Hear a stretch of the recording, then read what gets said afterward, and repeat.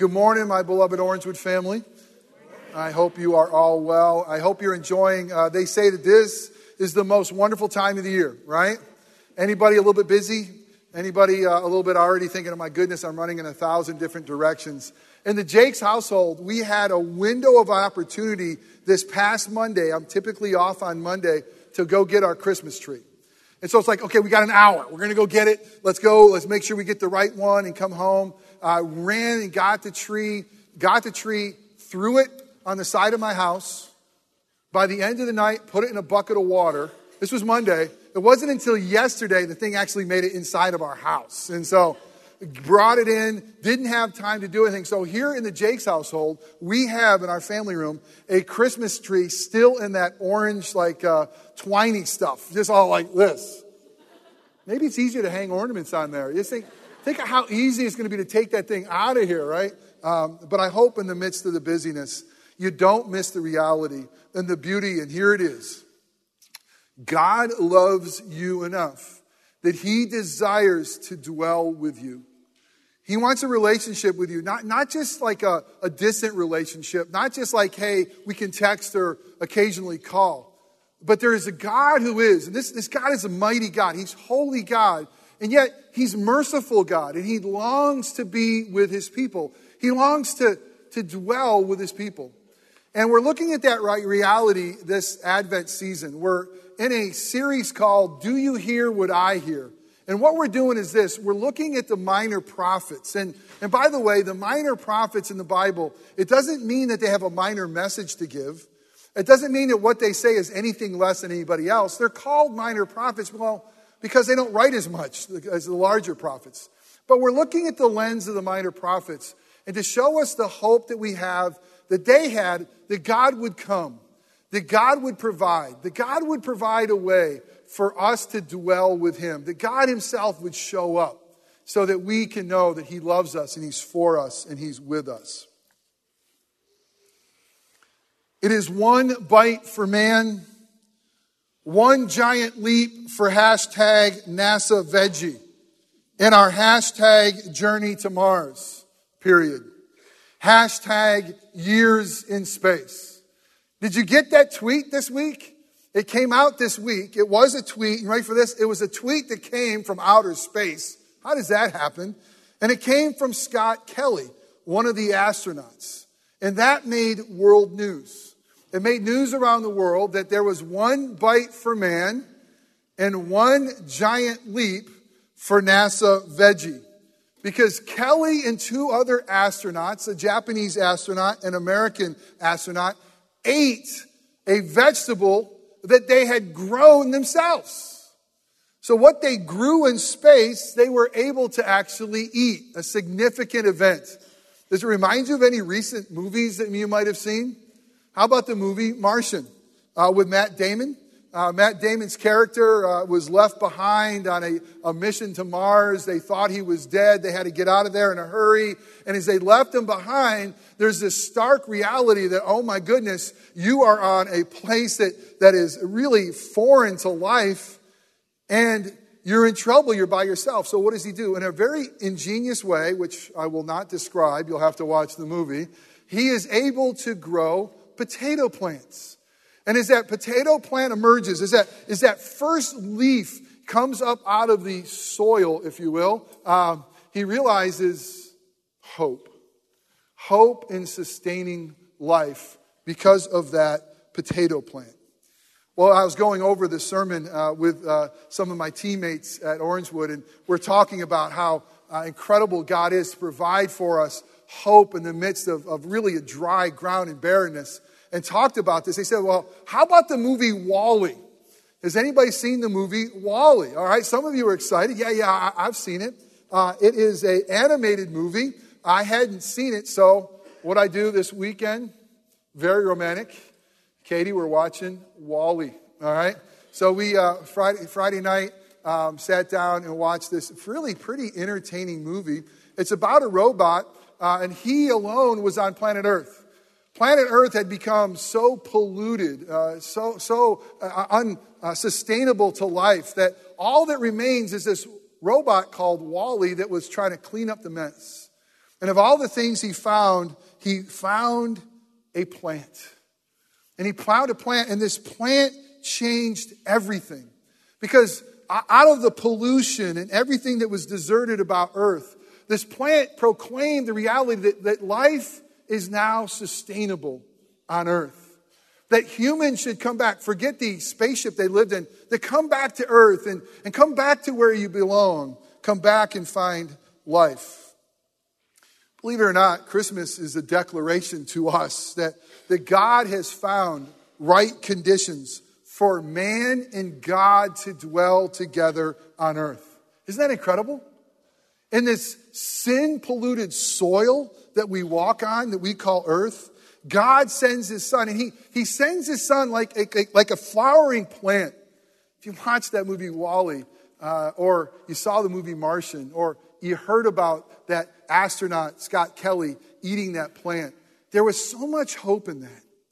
And this is what God says, out of the midst of the dryness of your life and the dryness of the world, out of the midst of the brokenness, out of the midst of the darkness, out of everything that is wrong and everything that you have no power to fix on your own, God is going to send forth a plant.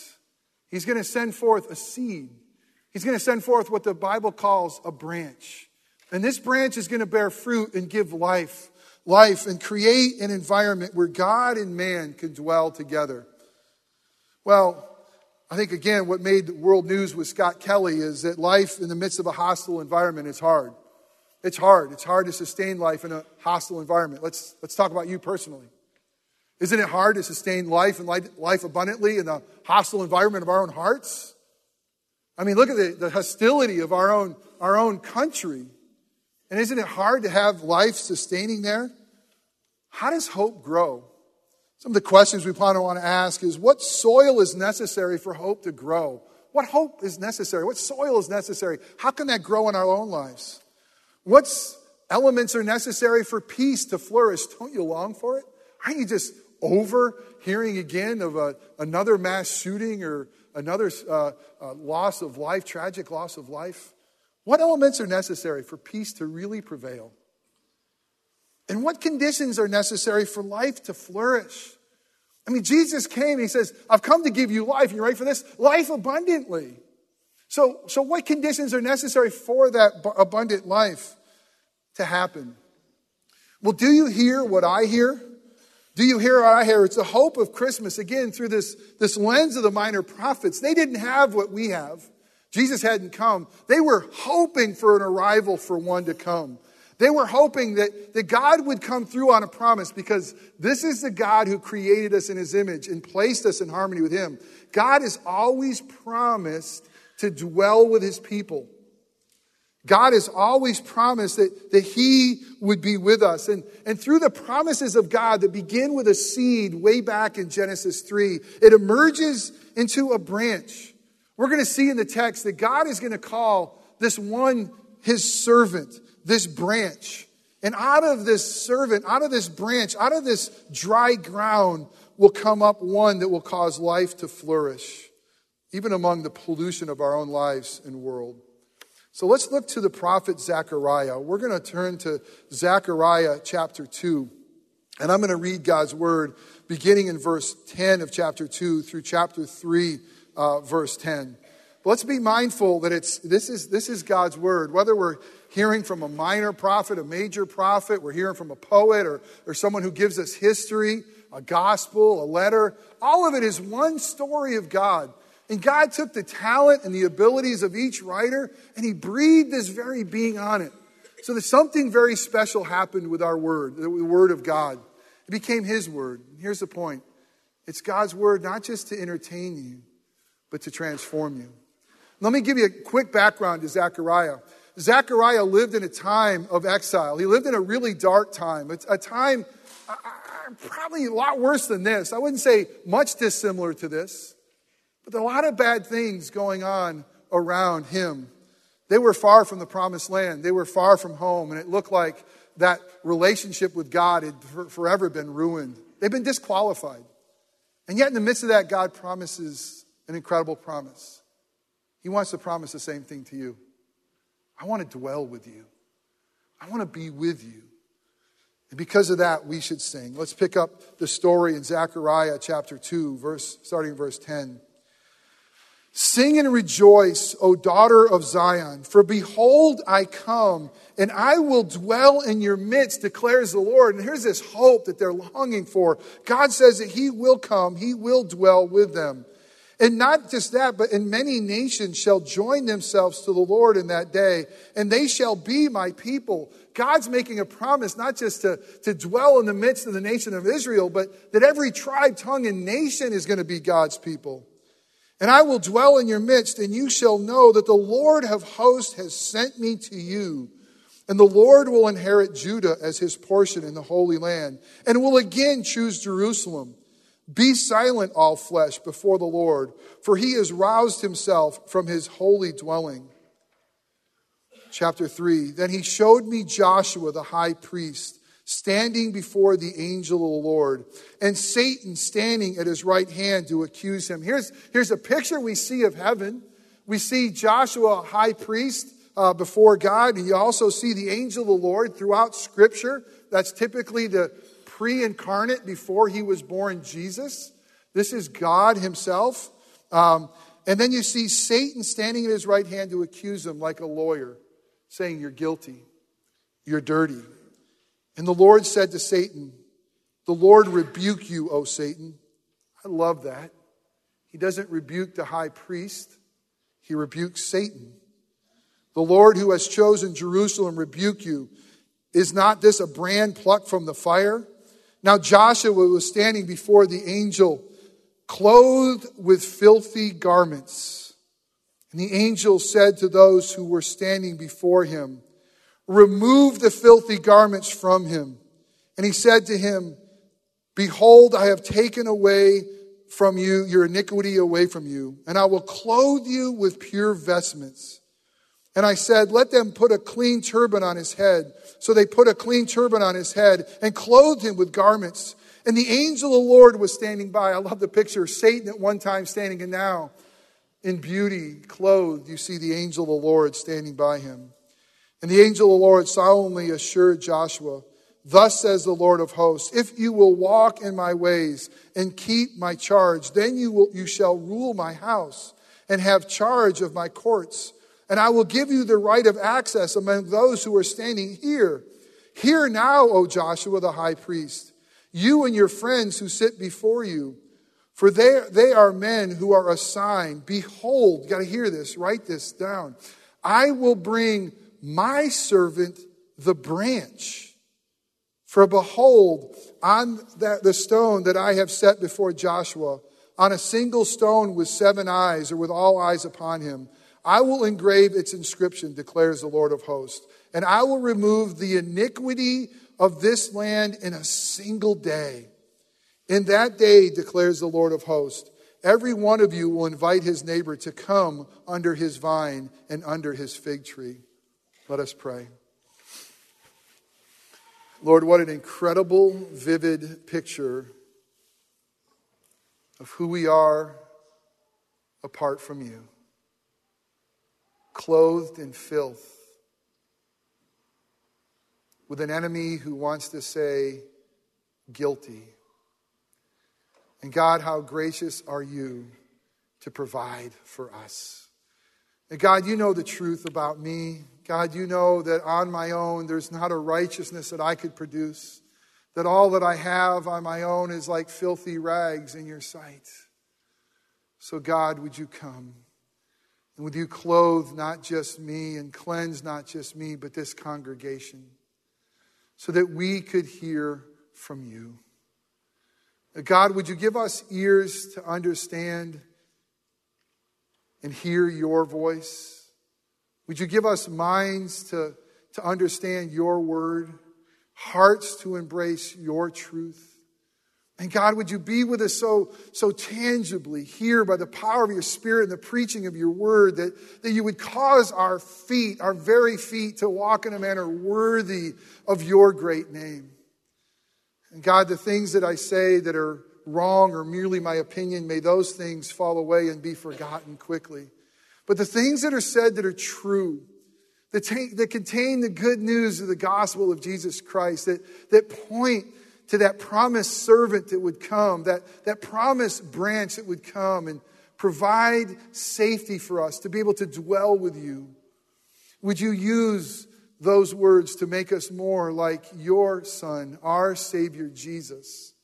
And it's in his holy and precious name that we pray. Amen.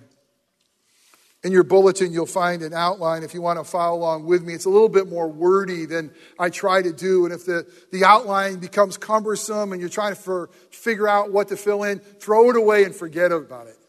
But just listen. Lean in. Because God has for us this morning an incredible feast in his word. And let me encourage you to just draw near and let God speak to you.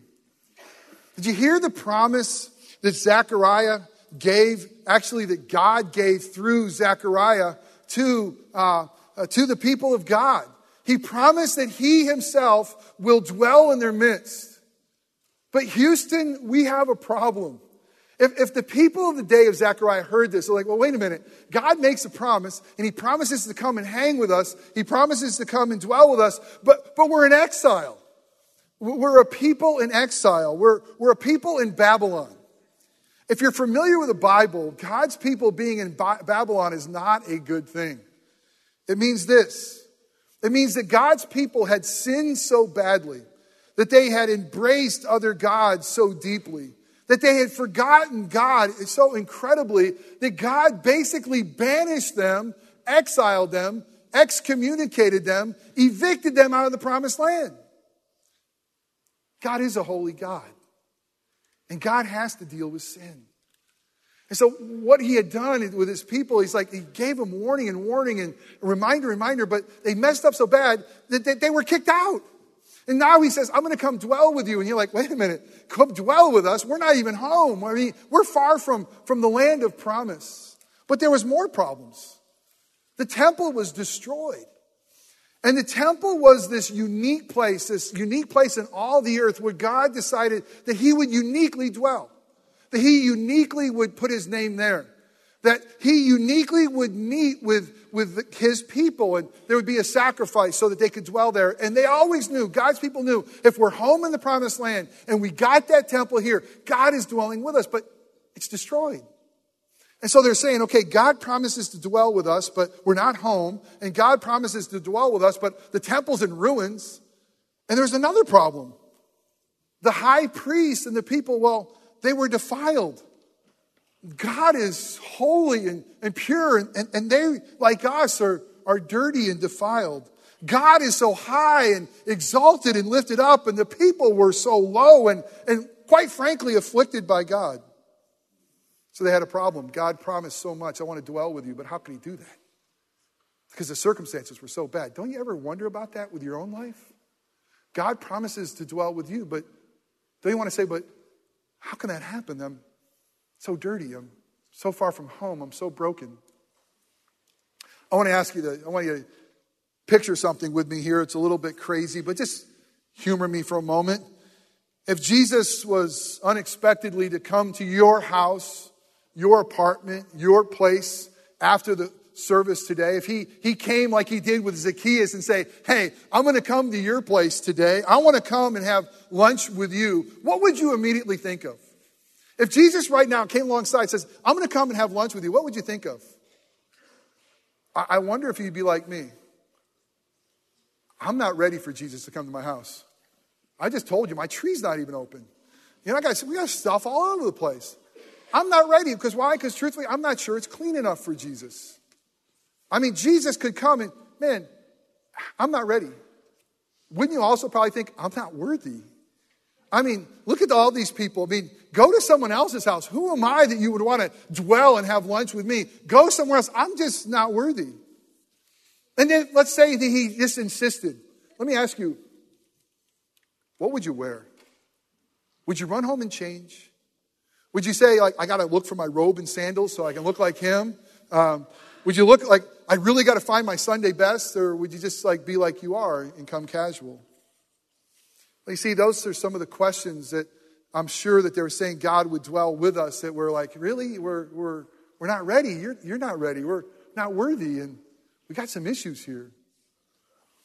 In the midst of all this darkness, listen, in the midst of all this darkness, in the midst of all the sadness that Zechariah and the world experiences, God makes a really unusual promise.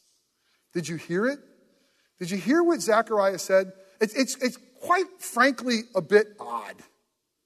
He says in the midst of this that there's a servant coming. My servant will come, and he will be a branch. This branch is going to come, and maybe for some of you who know the story of the Bible, the storyline, you might think, well, I know there's a promised seed, and there's this promised branch that will come, this vine, this root, and it's going to come up out of nothing. It's going to come up out of dry ground. When everything looks bleak, when they feel like there's nothing that could ever grow here, nothing that could ever grow here. In the midst of that, God says, I'm going to send a branch that will come. And this branch will do everything that is necessary to allow God and his people to dwell together. You got to hear this. The branch that will come will do everything that's necessary for God and man to dwell together in safety. Now, let me talk about that outline real quick. I kind of want to go through that. We're going to look at how this branch does it in the next few moments. We're going to look to God's word because we're going to see that this branch emerges not just in Zechariah, but it makes its way through Scripture. And it points to Jesus. So if you want to fill in the outline, it says, God's promised branch that bears fruit. It'll provide us a shelter in the storm. It'll provide us peace that passes understanding. It'll provide us a righteousness from God. It'll provide us sacrifice for sins. And it'll provide us a new set of clothes. But as you look at these texts that are associated with them, each one will tell us about a problem. There's a problem associated with God dwelling with us. And each one will talk about a provision of how God deals with that problem and a promise of what he will do. Let's start in Isaiah 4. If you have your Bibles, turn to Isaiah 4. If not, the words should appear on the screen behind me. And the first problem they had is we're dirty. We're sinful. We're broken. We're dirty people. God has promised to come dwell us, but man, we're not clean. Listen to what God says in Isaiah 4. Beginning in verse 2. In that day, the branch of the Lord, here we have it, here's this branch of the Lord, shall be beautiful and glorious. And the fruit of the land shall be the pride and honor of the survivors of Israel. And he who is left in Zion and remains in Jerusalem will be called holy. Everyone who has been recorded for life in Jerusalem. When the Lord shall have washed away the filth of the daughter of Zion, and cleanse the bloodstains of Jerusalem from its midst by a spirit of judgment and by a spirit of burning. Then the Lord will create over the whole site of Mount Zion and over her assemblies a cloud by day and smoke and the shining of a flaming fire by night. For over all the glory there will be a canopy. There will be a booth for shade by day from the heat and for a refuge and shelter from the storm and rain. Here's what this is saying. God's saying, listen, I'm going to provide a branch. And this branch is going to do something absolutely amazing. It's going to take those who are dirty and it's going to make them clean. I'm going to wash away your filth. I'm going to remove from you all that separates you and me being together.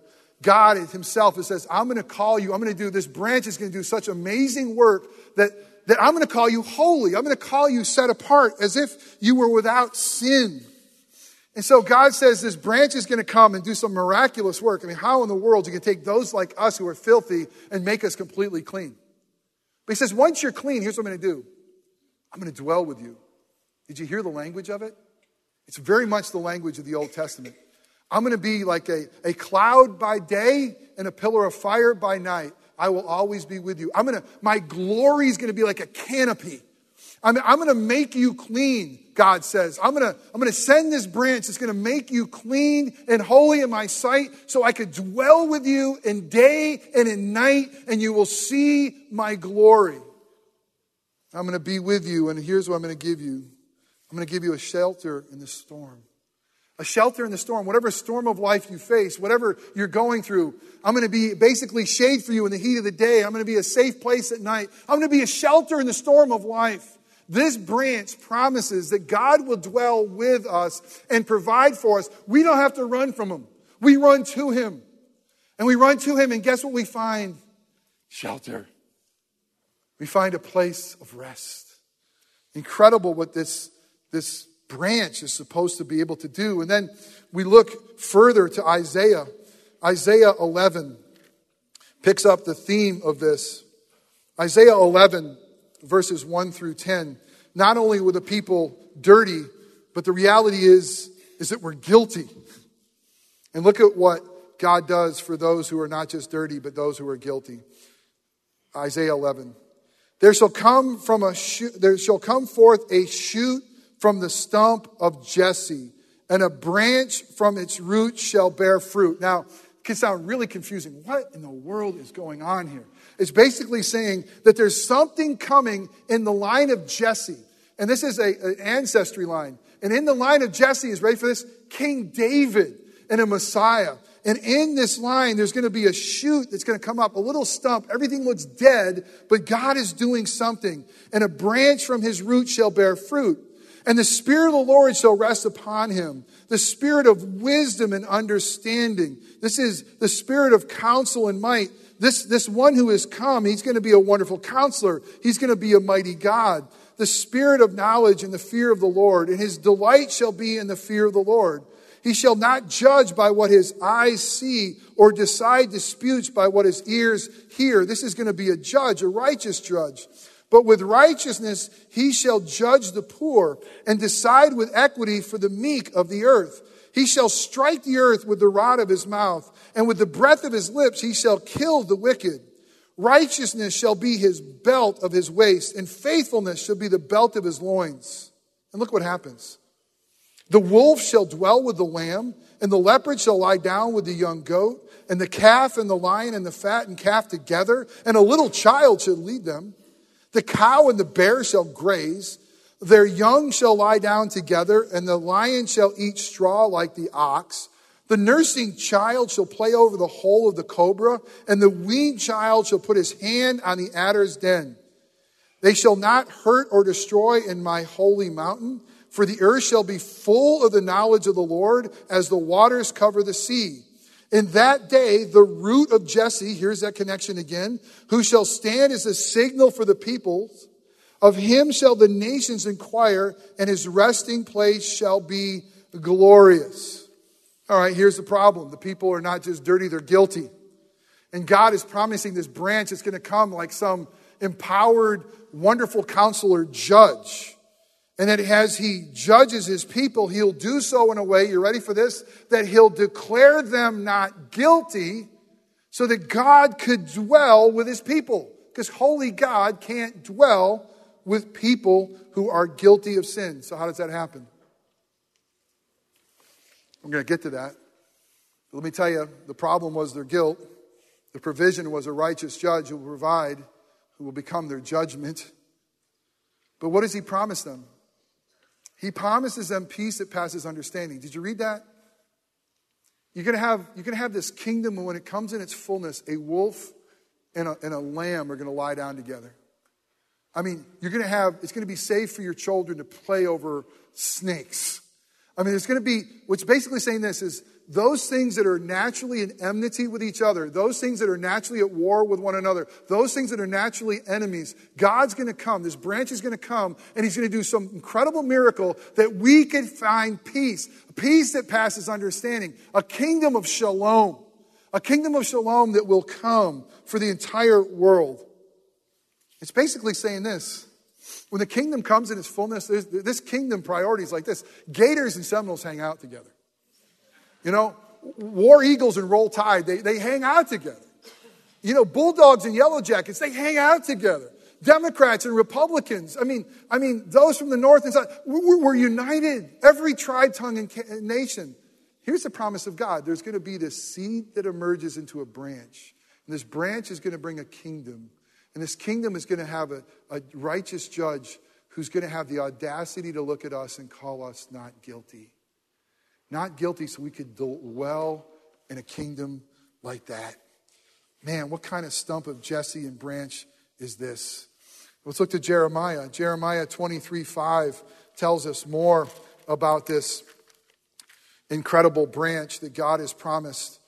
In 23, verses 5 and 6, it says this: Behold, the days are coming, declares the Lord, when I will rise up for David a righteous branch. Hit pause. David, son of Jesse, they're connected. Cool. Here again is this righteous branch. And he shall reign as king and deal wisely and shall execute justice and righteousness in the land.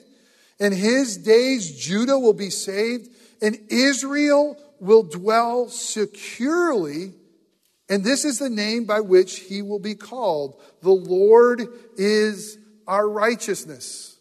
You see, the problem with understanding God, you say you're going to dwell with us. Well, they were dirty. God says, I'm going to deal with your dirt. I'm going to clean you. They were guilty. He says, I'm going to deal with your guilt. You're going to be declared not guilty in my sight.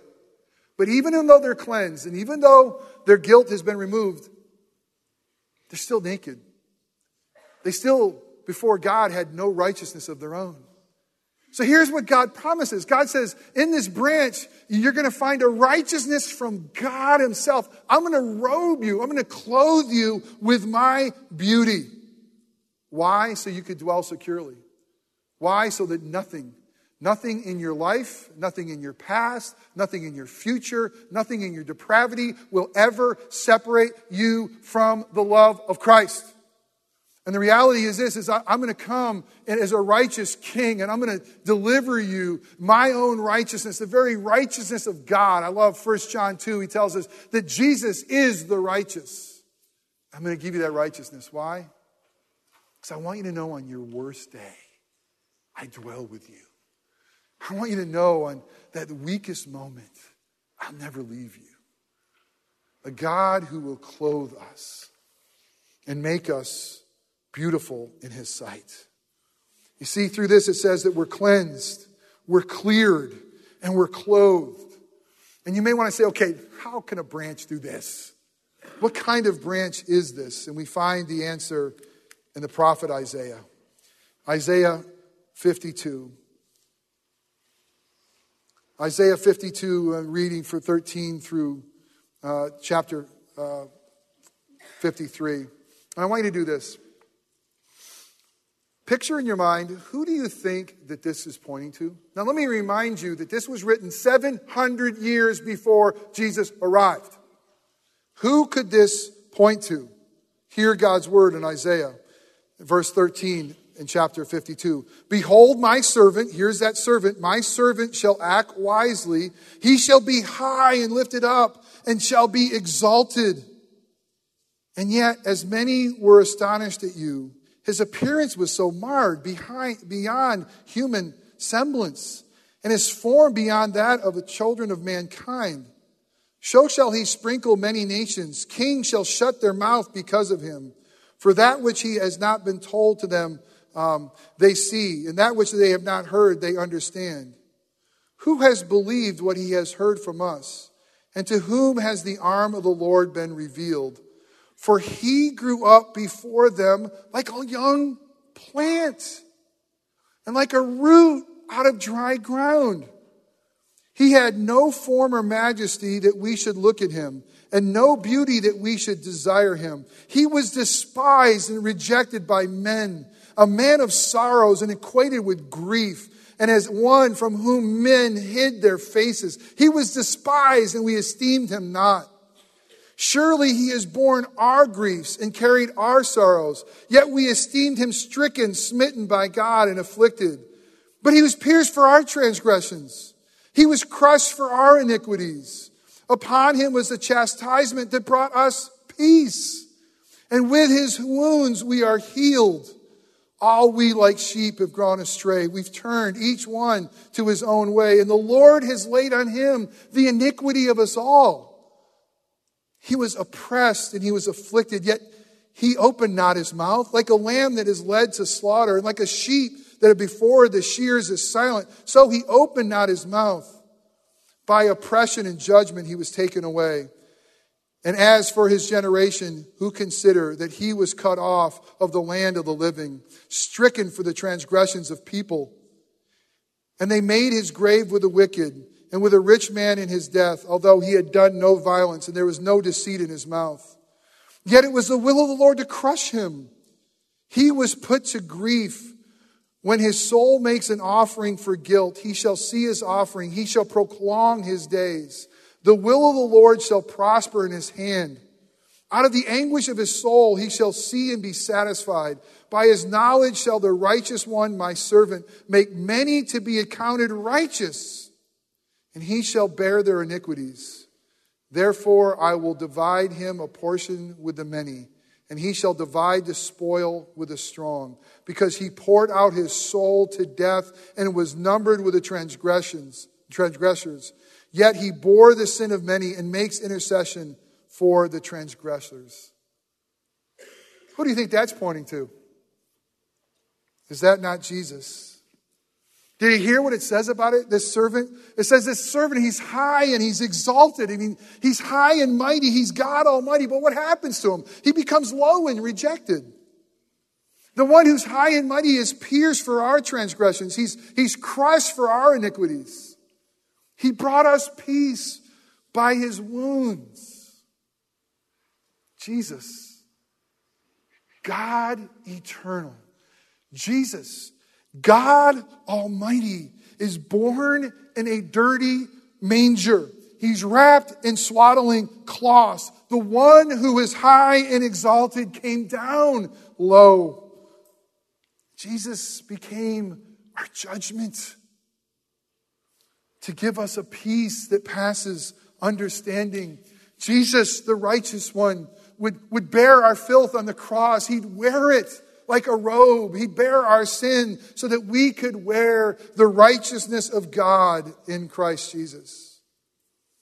Is there room in your heart for Jesus to dwell there?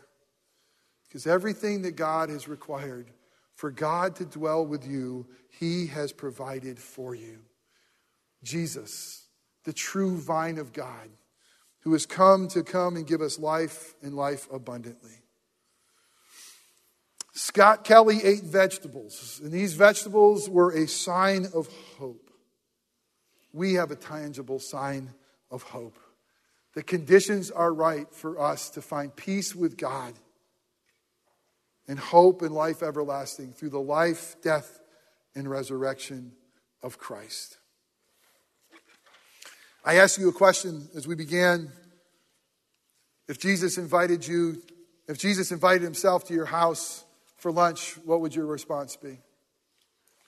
Jesus invites you today. He invites you to a meal with him. And we do not have the ability to say, if we're in Christ Jesus, well, we're just not ready because we're not clean. He's cleansed us. We're not worthy. He makes us worthy. And he said, come and let me dwell even in your heart. How is it with you? Is God dwelling in your life by his grace and the work of his Son? Oh, the grace of God, that he would take the high and exalted one to become so low so that we can have fellowship and life with him. Let us pray. Father God, I thank you for the promise you made to Zechariah. It sounded crazy at the time that you promised that you wanted to dwell with them. They're in exile. There's no temple. And everybody's defiled, including the high priest. And yet you said that you would provide everything you require for us to dwell with you. And you said your servant would come, this branch that would bear fruit. And that through this servant and through this branch that we would be cleansed. And we would be made holy through this servant, through this branch, that we who are guilty because of the work of Christ on the cross, we are forever declared not guilty. And that we who have nothing to offer to robe ourselves but filthy rags, you robe us in the very righteousness of God. You took the one who was high and exalted and brought him to the depths of despair and brokenness, so that we could go from the depths of despair and brokenness and be lifted up and be high and exalted in Christ Jesus. Thank you for that promised branch. Thank you that that is Jesus, the Word in flesh, the true vine of God. And come and feed your people again through this meal, we pray. In Christ's name, amen.